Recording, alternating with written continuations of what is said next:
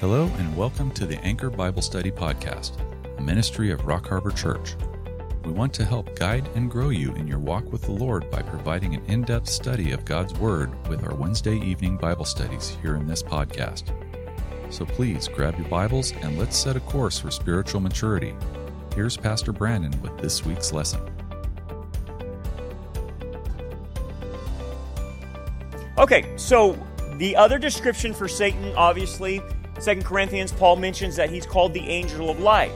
So it's going to emphasize this his deceptive nature and his character, but it establishes this idea that in order to deceive people, he has to perpetrate a counterfeit program with people. Okay? So the counterfeit program right now is in full swing right in front of your very eyes. The counterfeit program is the mystery of lawlessness.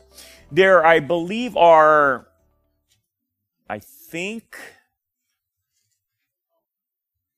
10 mysteries in the New Testament. Don't quote me on that. I think I'm wavering between 8 and 10 for some reason. But anyway, 2 of which are mysteries that are now revealed in the New Testament. The other mysteries are about the program of God, the church, the rapture, all these other things. Mystery just simply means that it wasn't spoken of in the Old Testament, but is now revealed in the New Testament. So 2 mysteries, satanic mysteries, were revealed in the New Testament. The first one is that there is a system of lawlessness that is working to achieve the ushering in of the Antichrist. And the other one is how the system of lawlessness will eventually have the whore and support the whore through the tribulation, through that period of time. So Babylon was always known, but Babylon is Mystery Babylon, that she will be supported by the kingdoms of the world. That's the second satanic mystery. So this counterfeit program is lawlessness. The simple definition of lawlessness does not mean anarchy. It always means a system devised by Satan that is in opposition to God's program. And you can easily understand the opposition in terms of even morality. So when God says this is good, Satan will say, no, this is good. He does the opposite of things. God says there's 2 genders. They say there's 52, right? And so we're seeing this right now with the trans movement now. And I'll show you this later on in our prophecy update, that you got a guy that went in front of the school board who's pushing transgenderism, and I'll show you the video, and saying, look, because you have allowed transgenderism, a boy wearing a skirt walked into the girls' locker room and raped my daughter in your school. This is Loudoun County. And then Loudoun County tried to bury it, and he said, it's because of your transgender thing that you're putting girls in harm's way. My girl got raped in your school. And then they hauled him away through the police. I'll show you the video. I don't know why they did that. He was just voicing his opinion, and some radical leftist got in his face or whatever. But nonetheless, when you see the movement of these school boards pushing transgenderism on our kids, and then girls get hurt by it, that's lawlessness. That's what we're talking about. That's the counterfeit program that is in opposition to God. And it could be on even a geopolitical level. The counterfeit program promotes globalism. God promotes nationalism. That's why they hate patriotism, right? Because the satanic program says, no, we're all global citizens. You all need to come together and unite as one. So it's the counterfeit program. Okay. To go further, in understanding angel of light, in one sense, Satan will have to deceive you by coming as something good to you. Okay? That's the idea. So something that's beneficial to you, something that will help you. Because God has put enmity between mankind and the satanic realm in Genesis chapter 3, that enmity is overcome by Satan through deception, by pretending to be something good, an angel of light, but actually being bad. So like we talked about in temptation, most of the temptation that gets human beings is they think it's for their good. They think they're doing something good. So like these crazy people and these politicians today think they're actually doing something good. These school boards think they're doing something good. These employers or whatever, like Southwest Airlines, thinking they're going to vaccinate all their pilots, think that's good. They think that's good because they have been warped in their head by the angel of light. They do the opposite of what they actually should be doing. Or purging our military of good guys, purging the Navy SEALs of good guys because they won't be vaccinated. And having nurses lose their jobs and teachers lose their jobs. They think that's a good thing because the unvaccinated are a threat. Again, all of that right there plays into the counterfeit program.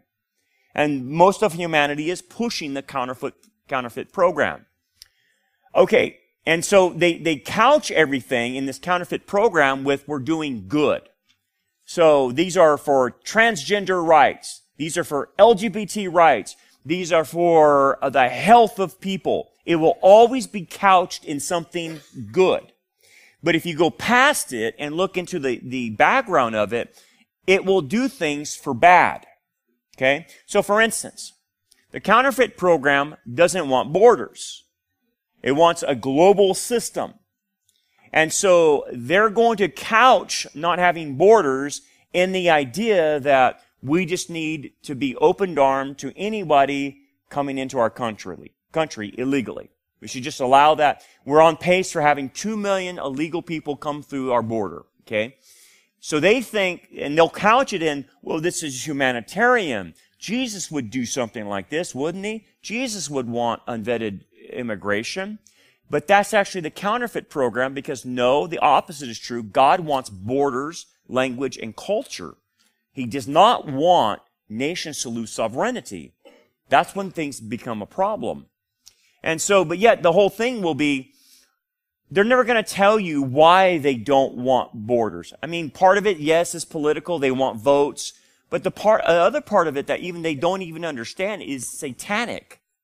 When you push a country without borders, to have no borders, then you lose nationality as far as nations' sovereign existence. When God split up Babylon, how did he do it? Language, culture, borders. And he started with language. I'll change the language to divide them so they can have individual nation states like I want them to. And so you get that from Genesis, but now then to reprogram that to be globalists is going back to Babylon, which is the satanic world system. Okay, so that's the counterfeit program. And I'm sure you guys all see this, you know it, but out there in the world, they don't see the program. They're blind to the satanic program.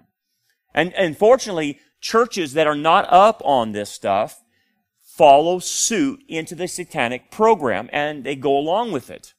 And that's why everyone's so frustrated with these churches, because they're practicing wokeism, they're practicing globalism, you need to be a global citizen, and losing really what Christianity is about, but accepting a false narrative from the Babylonian system. Okay, let's move to the counterfeit program as far as it affects you then. So we have all these things bombarding you on every issue. But then the other aspect of angel of light, you have to understand the metaphor that the scriptures are trying to use with darkness and light. Okay? This is important. So when you look at how earth was created, it was created out of the darkness, out of the watery mess of judgment. Okay? We talked about the original earth being destroyed because of what Satan did. So the earth that we're currently on came out of darkness and came out of the watery chaos, and it formed. Okay? But God left a message to us in the form of darkness on our planet. Do you know what that is? We live in a 24-hour day. He left the night. Now, the funny thing about that is people don't pick up on that. Night is a form of judgment. Okay? That's why in the New Jerusalem, it says there's no night there. You remember, there's like several passages in Revelation 21 and 22, and there's no night there. For the Lamb and the Lord are its light, right? It lights. There's no night there. But why is there night here? There's night here to remind us of judgment.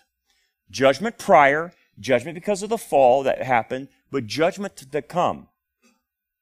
And so it's a reminder. Every time you see night, it's a reminder of judgment. That's why we're taught, when we talk about the new day, when I do a funeral or something, I'll talk about the new day that's going to dawn with the Son of Righteousness, and that new day will dawn. We're in what's called the night. We're in the night of our existence. And so when we get to the New Jerusalem, when we get to the Messianic age, that's called the day, the new day. But we're always, so when you go out at night and you see night, it's a reminder of judgment. When you see oceans, it's a reminder of judgment. So God left that there to remind us. So anyway, so then what happens is that light and darkness is taken as a metaphor in Scripture and is used metaphorically to represent, light represents revelation from God, and darkness represents no revelation from God, or bad revelation. Okay? And so you'll have Satan's kingdom called the kingdom of what? Darkness. And we have been saved out of the kingdom of darkness to the kingdom of light, to the kingdom of His Son. And so you have this metaphor theme going on. Okay. So Jesus said this, He goes, light has come into the world, but men love darkness rather than light because their deeds are evil. Now how do you parse that out? What is He talking about? Light has come into the world. What does that mean? Revelation has come in. He's the revelation, right? He's the Logos. He's the Word of God. Revelation has come into the world. But what did He say? But men love darkness. Translate that. Men love bad information. They don't like the truth. They like falsehood. Okay? But men love darkness rather than truth because what? Their deeds were evil. Because of their deeds, they don't like the truth. They don't like the light. They don't want to come into the light for fear that those deeds will be exposed. So what they do is they stay in the darkness to cover up their deeds. They don't want to be dragged out into the light where the truth is. So they remain in darkness. So that's what Jesus was saying about people in humanity is most of the people will not come to Him because they don't want their deeds exposed. They don't want revelation. They don't want to come into it because then they have to admit where they're at. And so when He comes as an angel of light, now interpret that properly. An angel, a good angel, who's giving revelation. Pretending that the revelation is good. That's what angel of light means. Not that he appears in light. Now, he can do that, and he does that, and many of the demons and fallen angels can do that. But what Paul's trying to express here is this, is that when he's going to come to you, he's going to come in a form that gives you revelation that seems good, but is coming from darkness. It is dark information. That's where we kind of get the idea of the occult. It's dark information. It's information God doesn't want you to have. It's information coming from Satan and demons. The occult, the word occult means that it's something that's hidden from you, and then demons or fallen angels reveal information to you that you shouldn't have. And so when He comes to people as an angel of light, He's going to pretend that He's given them good information, but it's actually occultic information. So give me an example, Brandon, of that. Well, Genesis 6 is a great example. And the background of Genesis 6, when they were creating hybrids, is that the background was that these fallen angels were taking the father's daughters in exchange for information, occultic information. And so the bargaining chip was the daughter. Because it doesn't say in Genesis 6 that he raped them. They didn't rape them. They were actually given in marriage. And the book of Enoch, which is a non-biblical source, but it gives the background of what the Jews understood about this situation, is that the fathers were doing a deal with these creatures for information. Well, what kind of information? Well, metallurgy. They were given information about magic. They were given information about warfare, how to do warfare, create weapons. Before then, they didn't know how to create weapons. It was the fallen angels that actually taught them how to create weapons. And all kinds of other occultic practices, how to get in touch with the spiritual world, how to create portals, how to create places where, you could get the demons or fallen angels at that time to do things for you. So all the stuff you know now in the occult was given to man at that point in time. That's why the superlative sin that happened in Noah's day went beyond human. It not only because of the hybrid situation, but because of the occult information, things went haywire, way beyond normal. Like they're going on now, right? Things are going beyond normal. Humans, where it's like, doesn't even make sense. There's no common sense here. Yeah, because it's so satanic, you're on a demonic level. And when you see that level, that should indicate to you that somebody's giving away occultic information. And it's happening. And the way I know it is you watch the people's behavior, you watch the people's thinking, you watch the people's sin. So now everything's on the table for sin. And the funny thing is, if you practice these certain sins, you are now clean. So if you're a practicing homosexual or you're a practicing transgender, you're actually immune from sin. Right? Not in God's sense, but in the satanic system, right? You're immune from sin. You're perfect. In that sense, right? See, that's Babylonian. That when you do the things that Babylon pushes, you're actually made clean in their system. You're made clean in the system by practicing the system. So that's why when these people get over on the school boards and say, how dare you allow this transgender junk going on in our schools? You're putting all of our girls at risk. They don't see it as that. They buy into it. And then the person calling them out is now, you're the problem, and we need to arrest you because you're now a domestic terrorist. You see how it flip-flops? So the sinner is the one who goes against the system. And the person that's doing the sin in the system is actually purified. Untouchable. It's weird, right? That's weird. But it's like the opposite.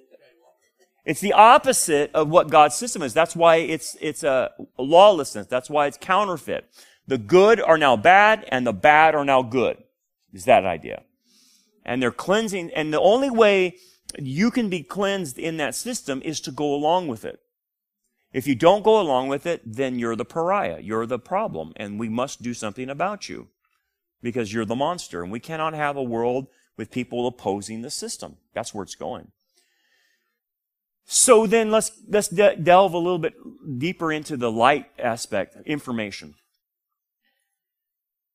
So once somebody opens themselves up to the occult, they don't even know it. You can open yourself up to the occult by a protracted season of sin. You can open yourself up with objects in your house. You could open yourself up with people that you're around that are involved in the occult. You can open yourself up by playing with occultic paraphernalia, Ouija boards, things of that nature, or unhealed areas in your life from trauma, pain, anything that you suffered and then you didn't process well, and there's these unhealed parts of you. He actually can get a foothold in those areas. And he will use that foothold to control you or influence you with information. So he can speak, they will speak wrong things about how you're viewing reality, and actually warp the way you think. So, someone that goes through a tragedy, someone that's raped or molested or something like that, he'll use that, if it's not processed correctly, he'll use that to warp them. So, for instance, what he'll say is, it slip this in their mind, hey, you were raped, right? And so, or you were molested. So that means, hey, you can't trust anybody. You can't trust males. All males are bad. You can't trust males. Look what they did to you. And so before you know it, the person is set up.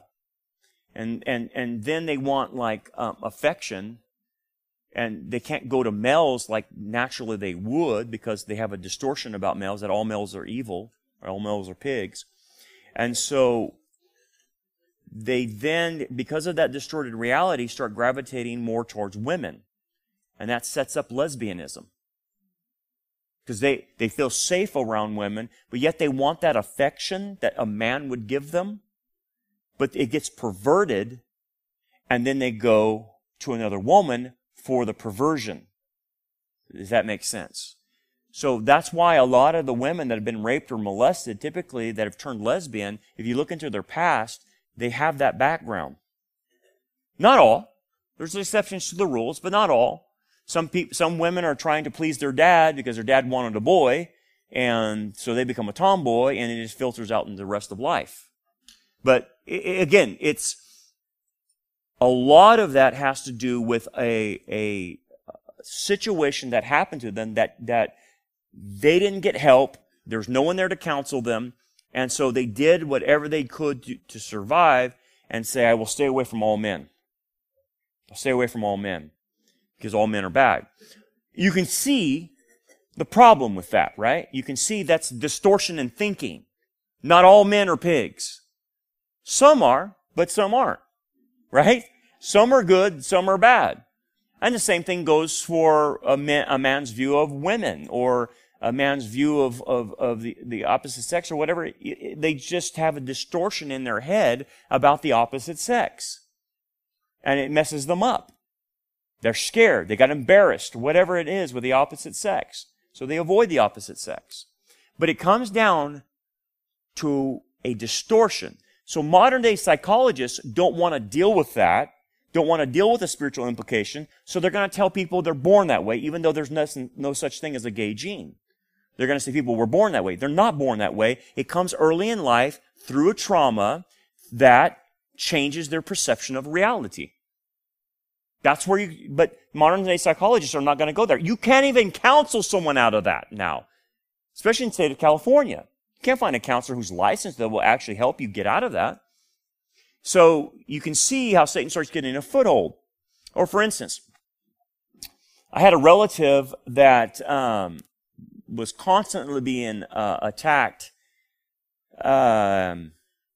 with apparitions, full manifestations, obviously demonic fallen angels, having encounters, having being thrown around the room, being pinned to the wall. The dog would see the entities. One time she was asking for help from her spouse, and he comes running over there, and they just took him and threw him across the room into the wall. Major manifestations, and she was telling me this, and I said, she goes, do you think I'm crazy? I said, no, I don't think you're crazy at all. She goes, well, you're the first one that's ever thought that I'm not crazy. She goes, you believe me? I said, totally believe you. I said, but what you think is happening is really not what happened. These are not dead, departed people. These are demonic. These are fallen angels that you're seeing in your house, and these are who you're interacting with. They are? I said, yeah. And so I said, tell me this. Was there ever a point in time where you opened yourself up to the occult? She goes, well, this has been happening all my life. You know, even when I was a kid, they were doing this to me, and I wouldn't sleep in my own bedroom. And I said, okay, well, I go, think back. Did you ever open a door for them? She kept thinking, couldn't come up with anything. She said, were your parents involved in anything? In the occult? No. Did you do it? Well, I can't remember anything. And then it clicked. It hit her. So she says, you know what? When I was 5, I had an aunt that we went and visited, and she was doing tarot cards with us as little kids. And she says, it was at that point that it started. I said, you see how it got in you? You see how they're with you now? It's because there was an opening there. So, even parents who are messing with the occult can open their own children up to the occult. And the demons and fallen angels have full license, once that's done, full license to terrorize the individual. We call it, the scriptures call it demonization. And they can demonize the person, manifest, do everything they can to mess up the person. But the idea is, okay, what was the tarot cards doing? When someone does tarot cards, what is it meant for? It's meant to get information, isn't it? Right? When someone goes to a psychic or a medium, what are they going for? To get information. When someone's playing with a Ouija board and they're asking the Ouija board questions, what are they getting?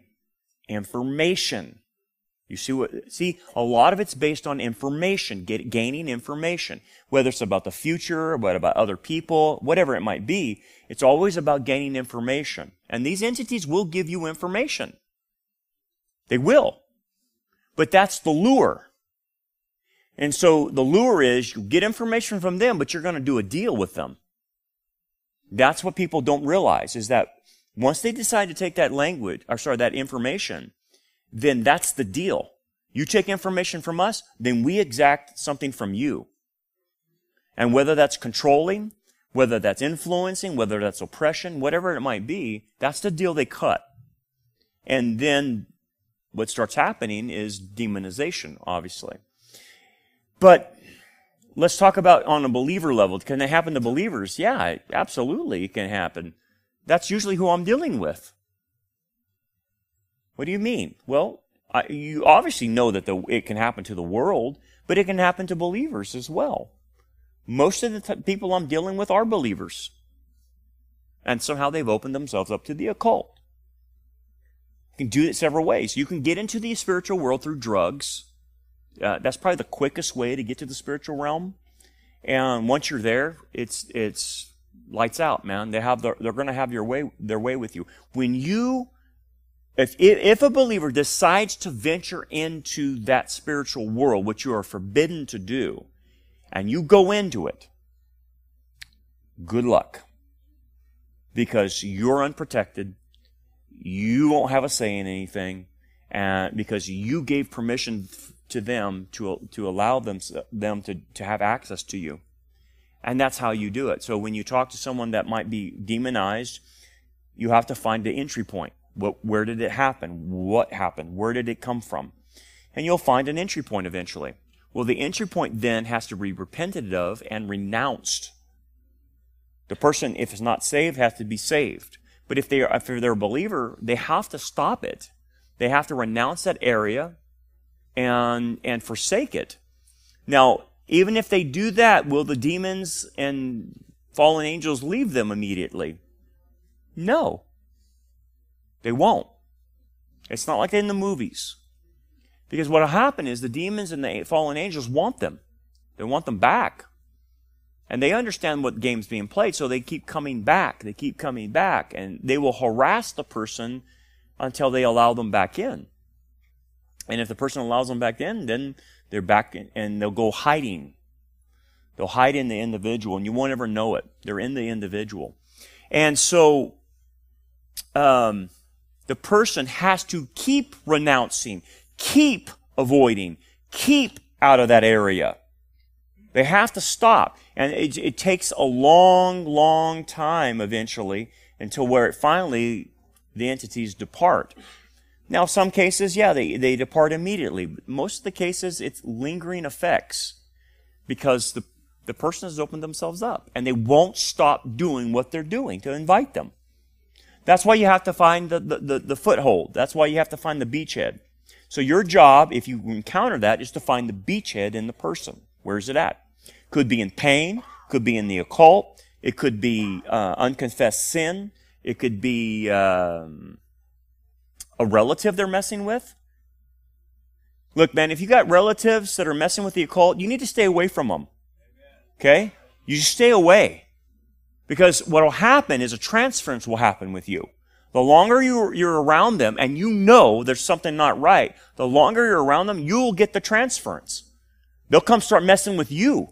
Because why? You're around somebody.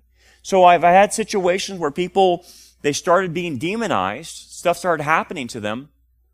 And I go through the list. Okay, you got an object in your house? No. Been around someone? Oh, wait, yeah, we started allowing these new friends of ours come in our house, have dinner, but we found something was right, and they said some weird stuff, and they were talking about seeing ghosts in their house and stuff like that. I said, that's it. Don't fellowship with that person. Get away from them, because that person is not seeing their dead loved ones. That's a demonic or a fallen angel impersonating a dead loved one. They have full-fledged manifestations of demons. So you're at least on the 3rd level or 4th level of demonization.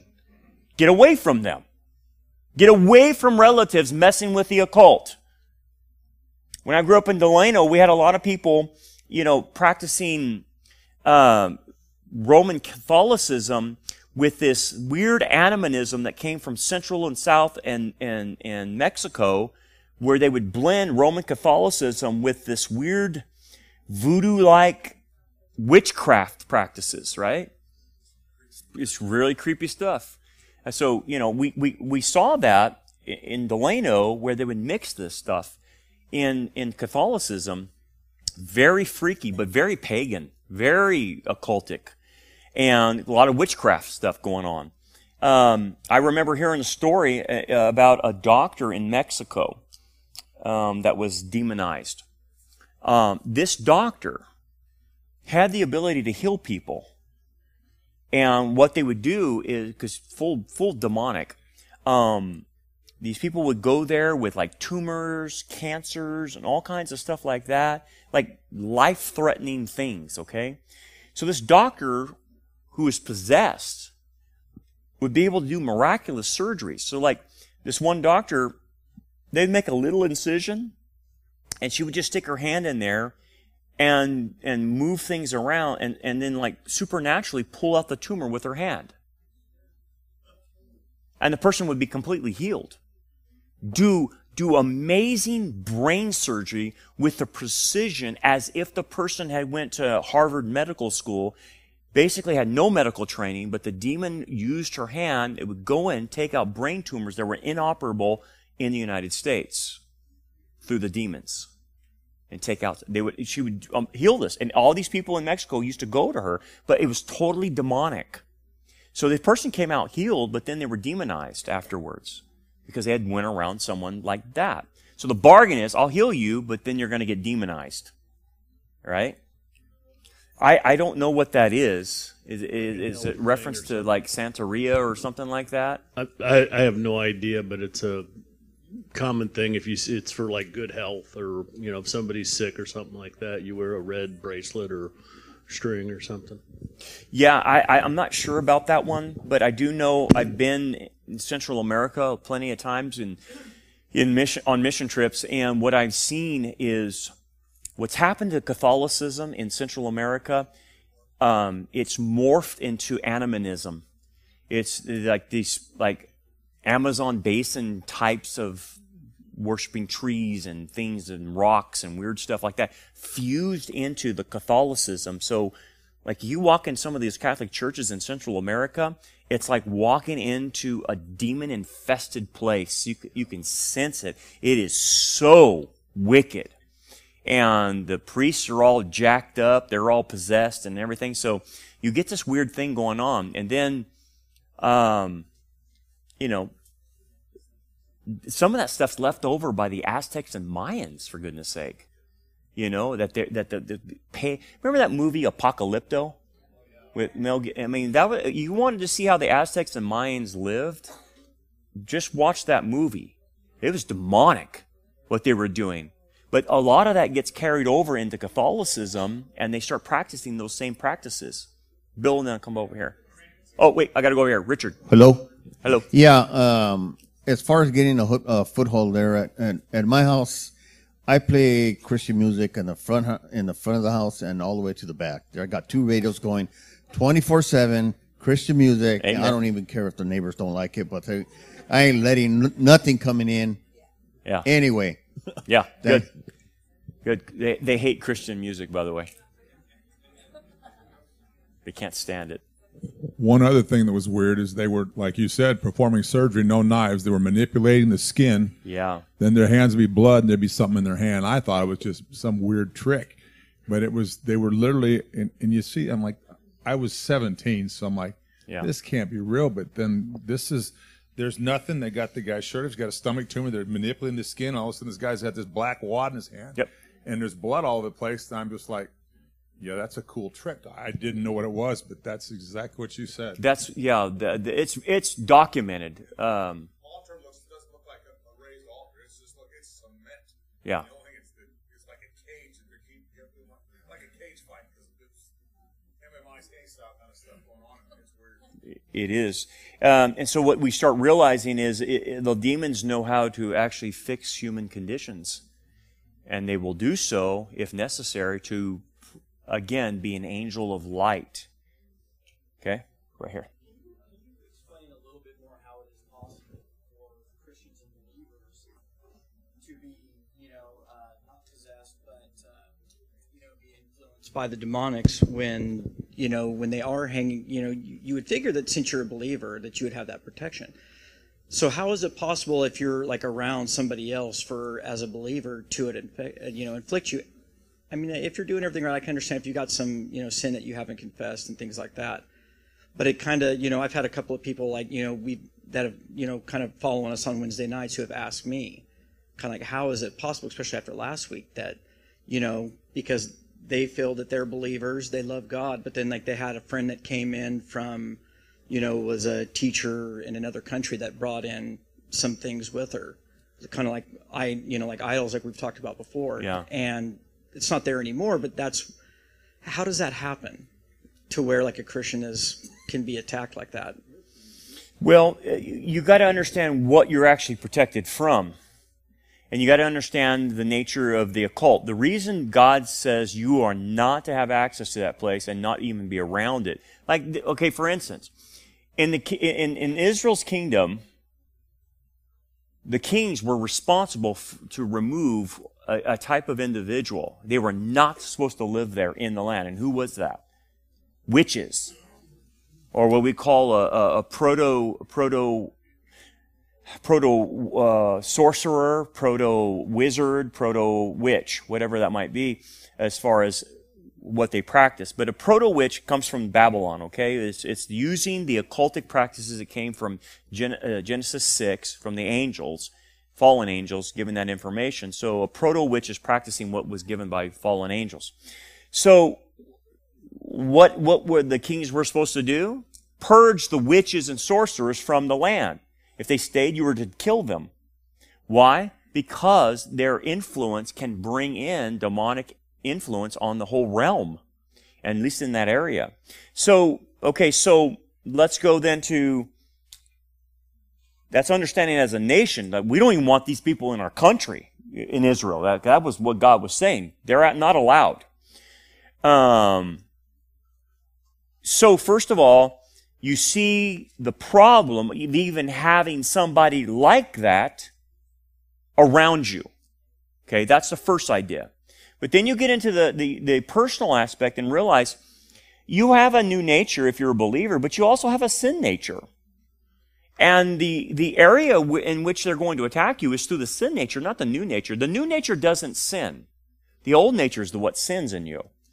And so what they're going to attach to, the beachhead, will always be on the sin nature, not on the new nature, because the new nature is controlled by the Holy Spirit. That's how you're regenerated, and the Holy Spirit occupies the new nature. The Holy Spirit does not occupy the sin nature. That would be an abomination, yes? He's not, that which is holy is not going to inhabit that which is unholy. So you have to understand you have two natures, and the Holy Spirit occupies that one. He does not occupy the old nature. Hence, that nature is what is unguarded, that allows the person to be influenced, suppressed, or oppressed. So those are the three lines of demonization. And then some Christians will go even further and say, no, a Christian can be possessed. So there's debate on that. I don't hold to that. But there are people like Merrill Unger, and he's a scholar in all of this. Merrill Unger believes that yes, believers can be possessed in their sin nature. I don't take it as far. I take it as far as level 1, 2, and 3. Influence, suppression, oppression. Because really in oppression, there's not much difference between oppression and possession anyway. There's not much. Because you'll still have manifestations in front of you. Okay, so how the spiritual world works is that they must have permission. Even though you're a child of God, if the child of God opens themselves up, then they have permission to start using the sin nature against the individual. That's what they're going to capitalize on. That's their realm. And so, protracted sin, unconfessed sin, unrepentant sin, that's an easy one to understand. But the other thing is, people can do things that allow permission to them. And that's on them to not know that, or to know that. If a Christian's messing with, occult practices, they go to the Kern County Fair and they think it's funny by going to the psychic. And this would be on the level of ignorance, right? A Christian that's ignorant going to a psychic at the Kern County Fair. Well, guess what? They're going to open themselves up. I'm not saying it's all the time, but then you have Christians thinking it's okay to do yoga. Do you understand what yoga is about, right? It's not stretching. Yoga comes from Hinduism. It is yoking yourself with the Hindu gods. Every position is a worship position to the Hindu god. So when Christians say, we're going to do Christian yoga, there's no such thing. It's like saying flaming snowballs. What are you talking about? That's an oxymoron that you're going to practice a Hindu worship practice and then think it and call it Christian, because you're going to say, instead of saying you're going to say Jesus over and over again. Do not think for a moment that the demons are going to be fooled by that. Oh, wait, sorry. Question about the TV programming, like all the ghost whispering, all these chasing ghosts, all those things. How does that tie into this? That is another pathway. It's a harder pathway, but it is a pathway. I would include in that the gaming aspects that are pretty hardcore and demonic. So when kids get in there, they're opening themselves up because they start having an unnatural curiosity about it, about death. That's why you have these emus that are all dressed in black and stuff like that. They have an unusual curiosity about death, right? And they start getting that curiosity. Well, once you get curious about the occult, whether it's through movies like that or gaming like that, it pulls them in. And then once they start doing, they start taking a step further. And here, it's like a drug. If you start doing a drug, you need more of it, and it keeps expanding, right? And that's how they get sucked into it. They have an unnatural curiosity, and they go further and further and further. And before you know it, the kinds of things they're watching, they'll move from movies, they'll move to real live gore on YouTube. And when they're into that, then it's Katie bar the door, because they have now opened themselves and given permission to demons to allow them influencing them in their lives. And what happens out of these people? They're on a trip for death. They start having suicide thoughts. They get all wrapped up into it. So movies and dark gaming can get you there too. It's a little harder, but it can get you there. Drugs probably the fastest way to get there, or a psychic, basically. So yeah, it plays into it. Good point. Okay, where are we at now? When you talk about the new nature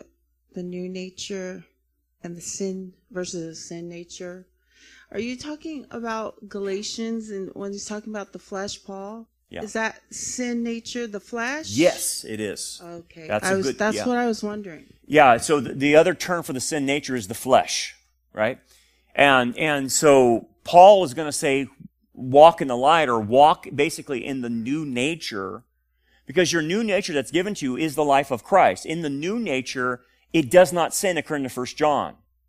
So when you access the new nature, it wants to obey, it will do right, and it's empowered by the Holy Spirit.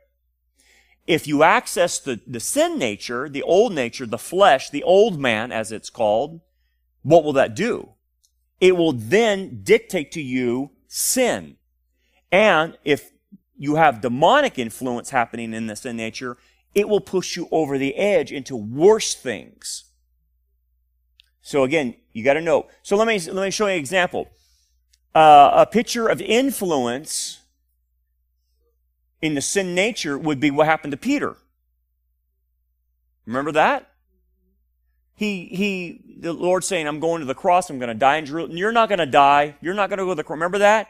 What did Jesus say to Peter? Satan, get behind me. He was being influenced by Satan to try to tempt Jesus not to do that. And Jesus recognized what's happening, that Satan was speaking through Peter, through influence. Well, how did that happen to Peter? Peter's an apostle. Because he allowed his sin nature to have not think correctly about what Messiah was doing, and that opened the door for demonic influence. This is why it's extremely important to be mature, because every area of ignorance is opening you up to at least demonic influence. So if you don't know how to view critical race theory, or you don't know how to view immigration, you don't know how to view vaccines, then I already tell you what you're going to be influenced for. You're going to be influenced for the counterfeit system. But if you know the Bible, and you know the Bible says it's going to one world government, God wants individual nations, if you know that you can discern through the lies that they're giving about the vaccine, then you can start understanding the truth, and you can't be influenced because you know. And therefore, the key to not be influenced is to know your Bible.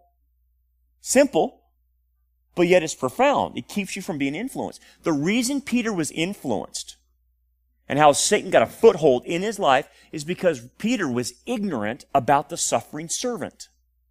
He was only taught in the rabbinic schools that when Messiah comes, he's going to be this glorious leader, and he's going to kick the Romans out, and then he's going to set up the Messianic kingdom. What was being taught in the synagogues at the time is they didn't talk about the suffering servant. So it's a gap in his theological game. And that gap was used by Satan. That's how it starts. And then it dovetails into a more influence, sin. So like in the area of suppression, they're using the sin of the person to suppress them in the sin. Keeps them down. And what you'll see is the person will lack the power to get out of that sin. And that's why you have to bring other people in with them to help them get out of the sin, because they need strength from the outside because they're being suppressed in the sin. Because they didn't repent. They stayed in it too long. And then in oppression, it's not only suppression in the sin, but it's actually a combination of in sin, I'm ignorant, and I intentionally want to go into some type of occultic practice for the power or whatever it provides for me. There is power in the occult.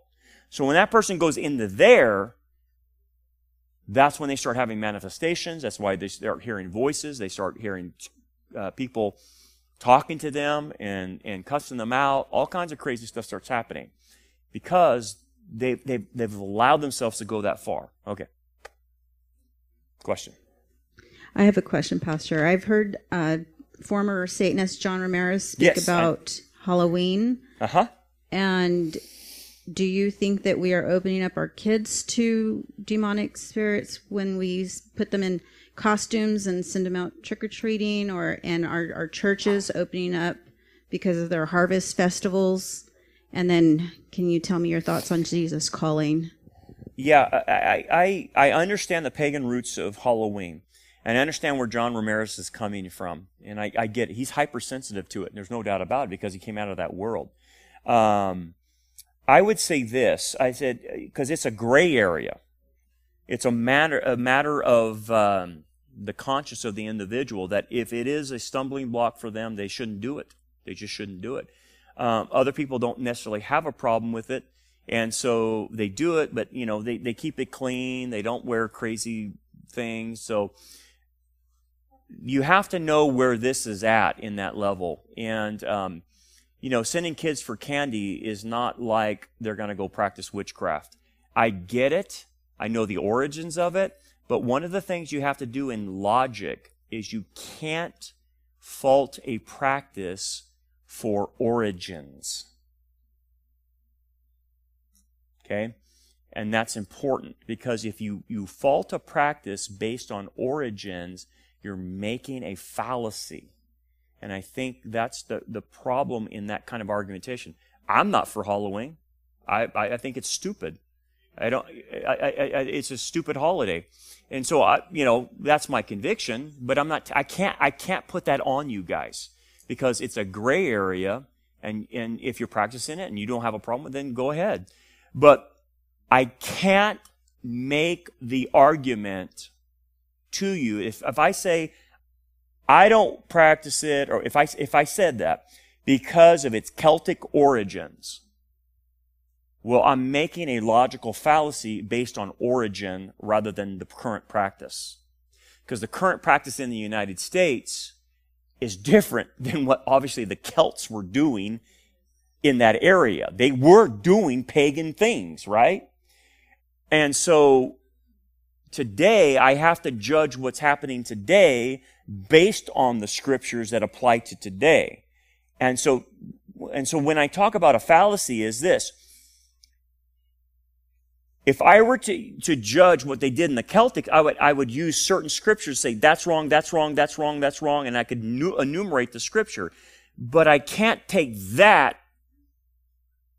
and put it on 2021. Does that make sense? You can't. So that's the fallacy a lot of people make about Halloween, is they want to use the standard for occultism on the ancient practice and then try to put it on the modern day practice. But that's not happening. It's just not happening. So then I have to judge it in a different way. I have to judge it according to different standards right now. And so the standards I would use is, does it cause people to stumble? Am I convicted about this? Okay, if I am, then I don't do it, whatever. I don't like glorifying what the Halloween symbolizes or whatever. Okay, fine. But because it's a Romans 14 and a Colossians chapter 2 thing, I can't blanket that. I can't blanket that. Do I know witches do things during the month of October? Of course. This is a high holiday for witchcraft during the month of October. The whole thing is that. But sending a 9-year-old, in a whatever dinosaur outfit to get candy is not on the same level as the Celtics, like trying to ward off evil spirits. That's a totally different ballgame. We are not trying to do that. And so you can't use standards that you would apply in the past to a standard you would apply in the future, because that's not what they're doing right now. My thing is, it's your conviction. I understand that churches do things, that trunk and treat stuff like that. I probably would never do it for our church. I'm just convicted not to do that. But I will evangelize the holiday. And that's why we do the Halloween bags, because I'm going to take advantage of them being out, and I'm going to get the gospel out. So my thing is not to reinterpret the holiday, but just use the holiday to get the gospel out. And that's why we do the Halloween bags on evangelism. But I probably would never do a trunk or treat or anything like that, because it makes people stumble. And I don't want to cause people to stumble. Yeah.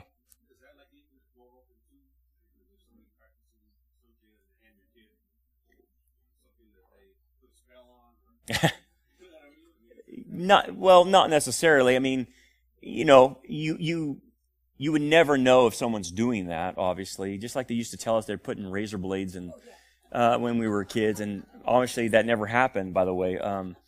But that would be impossible to decipher. But if that was a worry, then you'd be convicted not to do it. Then I guess, and it's fair game not to do it. Other people would say, "Nah, I don't have a problem with that." So, but taking something from somebody, yeah, I can see that happening in some situations, obviously. But like, okay, for instance, you go into a neighborhood you don't know, and there's all kinds of bad stuff. Yeah, you be cautious about that. If you're going to your neighbors and you know your neighbors and they're not practicing witches, okay, then you're probably good. But that would come down to, do I know my neighborhood? Am I going to just stay around the people I know? Or am I going to go on a bad area where I know there's warlocks and all kinds of crazy people and those involved in the occult? No, I wouldn't do that. Because it could.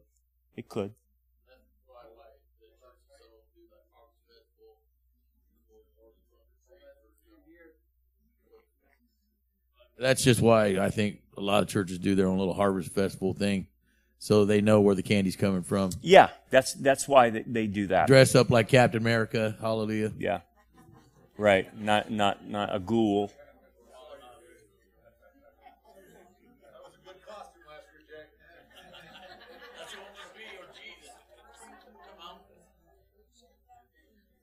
Where are we at?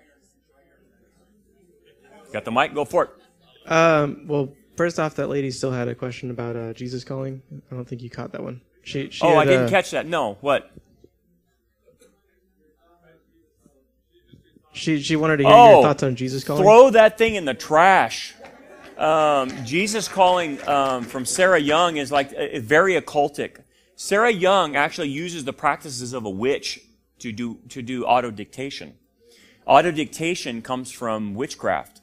And so what Sarah Young did that fooled everybody, that, she's getting messages from God, and she's trying to say, it's not revelation, I'm not putting anything... No. You're saying you're getting information from God, and the stuff you're writing, you're being auto-dictated. That's an occult practice. That she sits there and meditates, and then the hand starts moving, and she writes whatever the entity is giving her. That's occult. That's necromancy. Okay, so she was doing that. And then she goes on to tell you how she was channeling a demon. She didn't say it was a demon. She said it was Jesus. But she went out into the forest. Always a dangerous place to go, apparently. Because every false religion starts in a forest for some reason. I don't know why. Mormonism and then Sarah Young. So anyway, she's in a forest. And this mist appears to her. And this mist says, I'm the presence. She thinks the presence is Jesus. And then I want to give you, information and yada, yada, yada. And so she's cozying up to this thing called the presence. Let me ask you this. If something appeared to you in a forest or wherever, your backyard, and said, hi, I'm the presence. Want to play? I hope anyone in here would say, that's not Jesus. And you wouldn't interpret that as Jesus because Jesus is never called the presence, right? Not one time, he's called the presence. So many will come in my name saying I am he, right? And that's what she did. She embraced this thing called the presence. It's a real entity. It was probably a fallen angel or demon. And then starts auto-dictating to her. And of course, demons know the Bible and fallen angels know the Bible, so they can dress it up and make it look good. But at the end of the day, she was channeling. And the Christian community was so ignorant, and she even told people where she got the information from. The Christian community refused to deal with this and started allowing that being taught in their churches. And it's like, dude, you might as well bring a demon in the front row. Because that's what that was. And that became the rage now. And then she was teaching other women how to necromance. They didn't even know it. They didn't know they were that's a practicing witch thing. So yeah, I hope that helped. But what? Yeah, exactly. And that's what she was impersonating, a prophet, because she's getting revelation from God. Did I gotta go back over here where I'm at? Yes, go for it.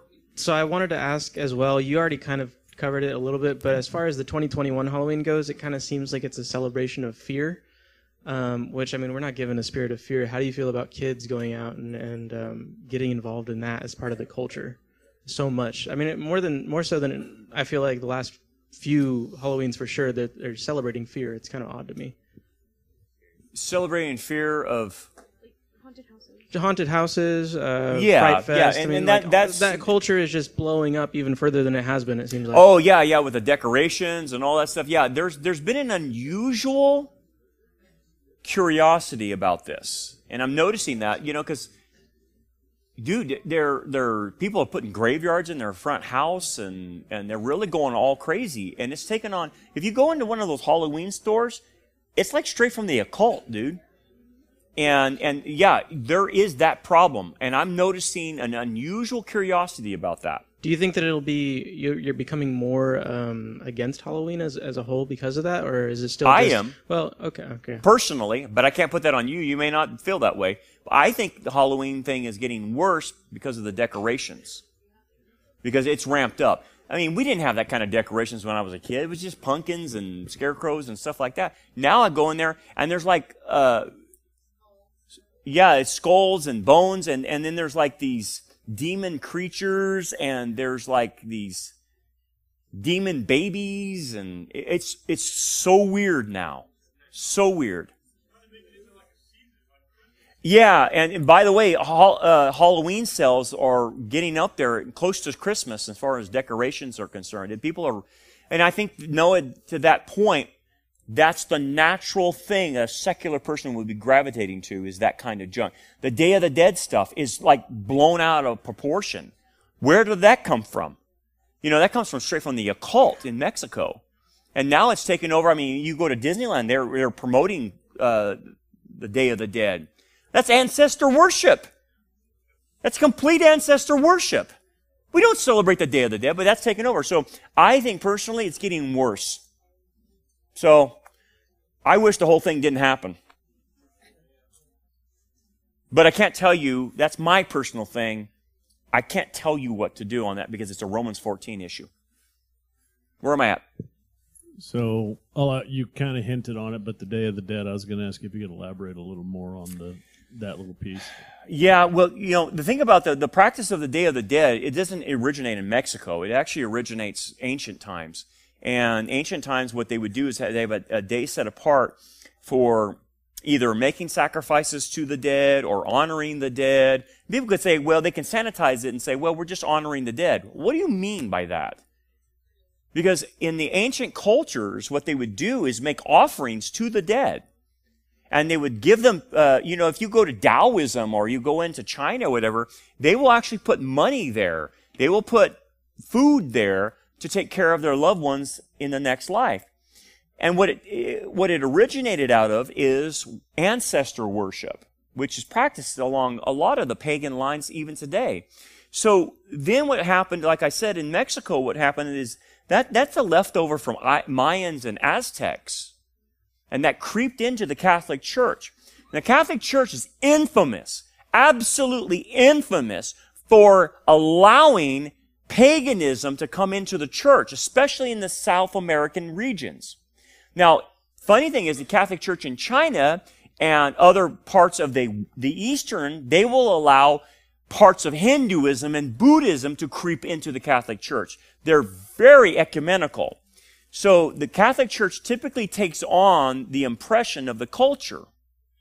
And so what you have in South and Central America is the indigenous tribes that were scattered from the Tower of Babel and moved into the North American area, into South America, which we call them Native Americans, right? And the Native Americans, what were they practicing? Babylonianism, ancestor worship. You know that in like Greek mythology, as an example, I think Diana, the Temple of Diana, If you look closely at the statues of the Temple of Diana, you know, the funny thing is, or even Artemis, I think, it's one of the two, Diana, or maybe that's the same person. But anyway, when you look, is it the same person, Artemis and Diana? Yeah, it's the same person. Yeah, I knew I was right. Okay, so they have all kinds of different names. But Diana is nothing more than Semiramis from Babylon, okay? She's nothing more than Isis in Egypt. It's the same female character. But it's funny to note, if you look at the Greek statues of Diana, the worship of Diana is actually the worship of Eve. See, what happened in the ancient culture, even with Adam and Eve and the patriarchs, they actually started ancestor worship with Adam and Eve and the patriarchs. That's what it devolved into. And so, like, in one of the temple pictures of Diana or Artemis will be Pandora's box in front of Eve. And there will be a serpentine. She will be dressed in serpentine clothes. Why is that? Why is Pandora's box associated to Diana or Artemis? What's Pandora's box about? The real story. Once Pandora's box was open, what happened? It all came out. But then, okay, so relate that as a corruption of the truth coming from Genesis. The woman has Pandora's box at her feet. She's the one who opens Pandora's box. She's dressed in serpentine clothes. What is that a reference to? What is that a corruption of the truth of? Who introduced? Yes. So you see the scales, right? That she's clothed in. But Eve was the one who opened Pandora's box, so to speak. She's the one who allowed herself to be tempted and sinned, right? And then caused her husband to sin. So the Greek mythology of Pandora's box is a corruption of Genesis chapter 3, where the woman introduced sin into our planet and then caused her husband to introduce sin. But it was Diana, it was Artemis, it was Eve who opened Pandora's box. And once you opened the box, it can't be put back in. Sin was allowed to come.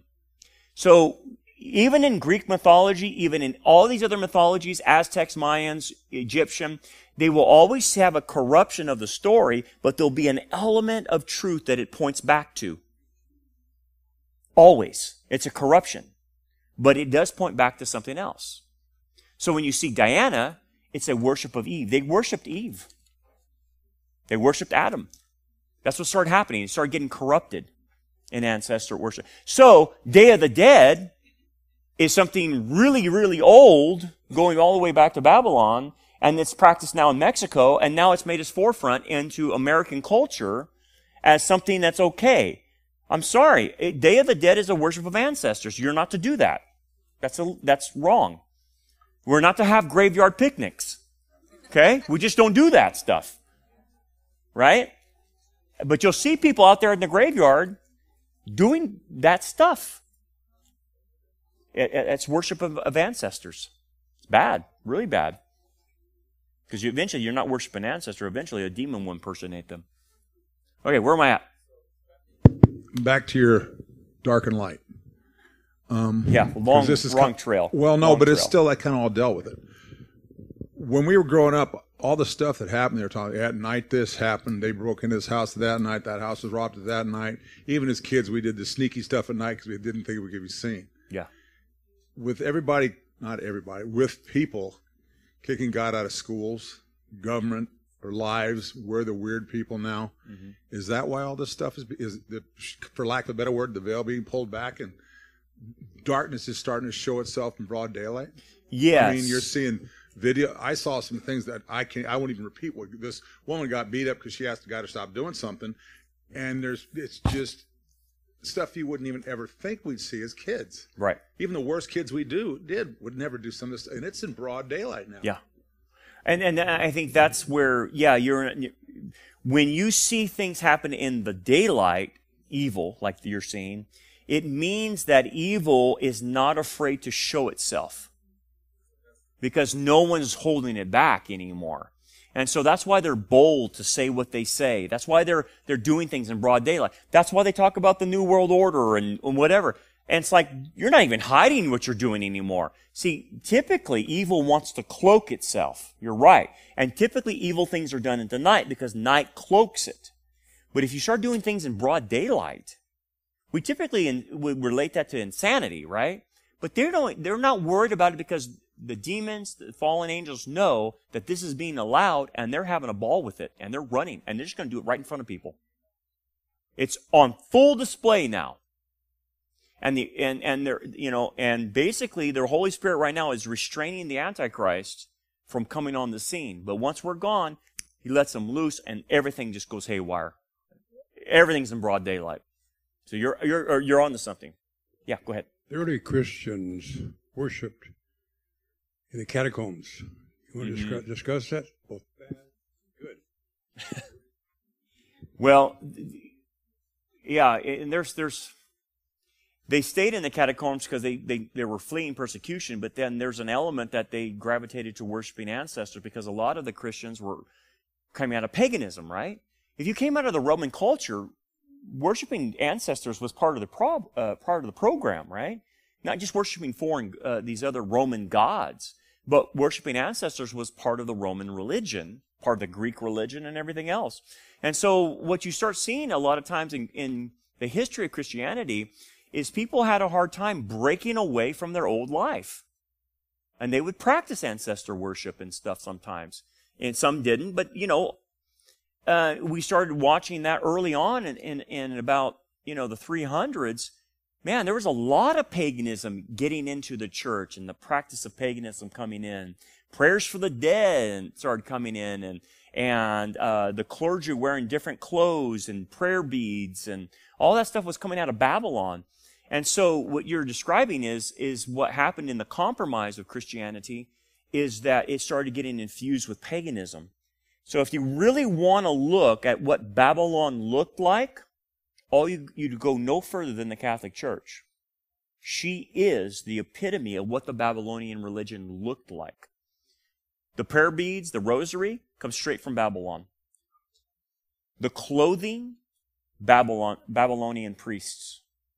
The altar, why do they have an altar? Because they're doing sacrifice. Did you know that? That's why they have an altar. We don't have an altar.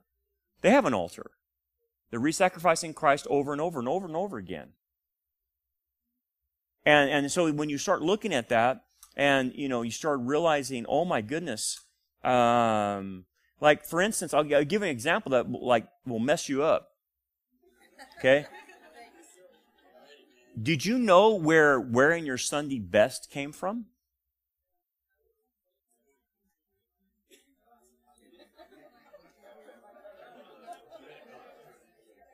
I'm going to mess you up.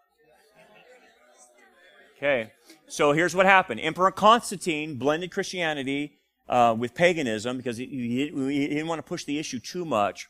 So Emperor Constantine, was allowing a lot of lax going on in the church. Because if you're a member of Rome, you're also a member of the church. And if you're a member of the church, you're a citizen of Rome. It went back and forth. And basically your citizenship was based on your baptism in the Catholic Church. I don't want to really call it the Catholic Church, because the Catholic Church as we know it didn't start existing until about 900 AD. But the embryonic forms of it were starting to happen. Okay, so then Emperor Constantine brought in a lot of paganism into the church. The first thing was to make churches into cathedrals, which looked like pagan temples. That's why when you go to Europe and these basilicas, they look like Greek temples, basically. That's what they were patterned off of. The second thing they were patterned off of is that in pagan festivals, you wore your best clothes. So when Constantine married the church to paganism in that regard, then they made an edict that you wear your best clothes coming to church, coming to the temple. And then they went from congregational singing to choir singing. Because in pagan temples, you had a choir. And so Constantine brought in the choir into the church for the first time and made the parishioners say nothing. So there wasn't congregational singing. It was all done by the choir. So wearing your Sunday best, having a choir, having a cathedral, its origins are pagan. Now I want you to think about this. The early church did not have cathedrals, did they? It wasn't about wearing your Sunday best. It's you came in the clothes that you just normally wear, right? Come as you are, right? That's how the early church functioned. You didn't put on a suit and tie to come to church. But he does. Richard does. Richard's the exception, right? He's the smooth dresser of the church. He gets the best dressed award. But, right? But the point is, you can come to church however you want to dress. You want to dress up or you want to dress down. It doesn't matter. Because if you're going to make an argument that you need to wear your Sunday best, then my argument to you will be that comes from paganism.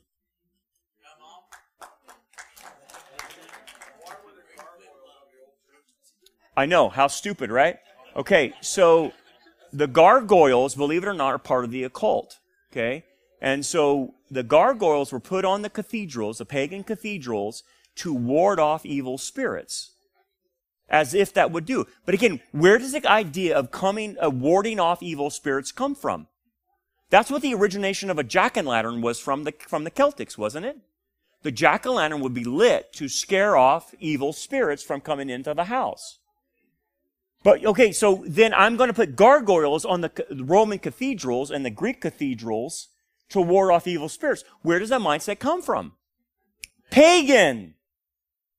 Why would I think for a moment as a Christian that I would need to ward off evil spirits if I'm a believer in Christ and the church is gathering? Every church has an angel attached to it that protects it. Why would I need a statue of gargoyles? Because that's a pagan thought.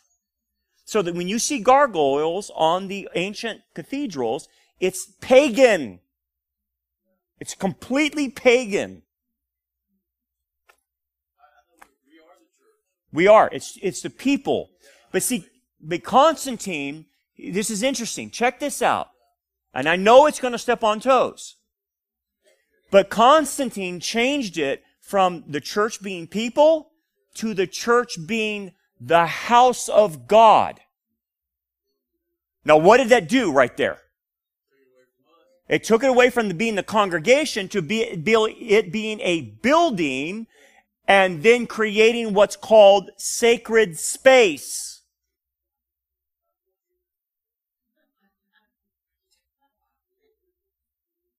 Sacred space?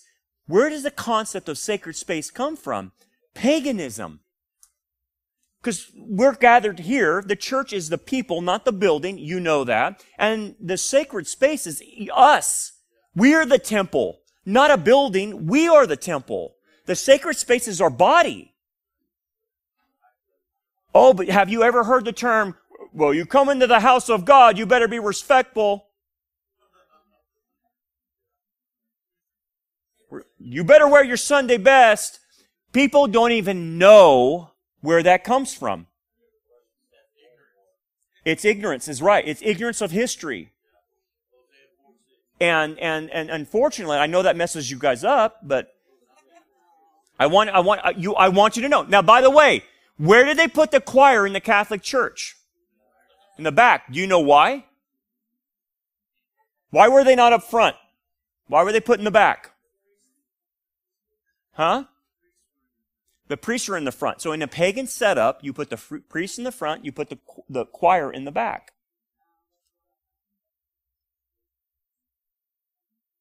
Because the emphasis was on what the priest was doing up in the front.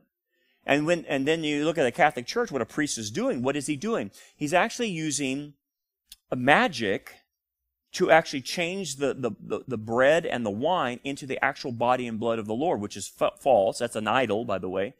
And in his Latin words that he speaks, you will hear the word abracadabra.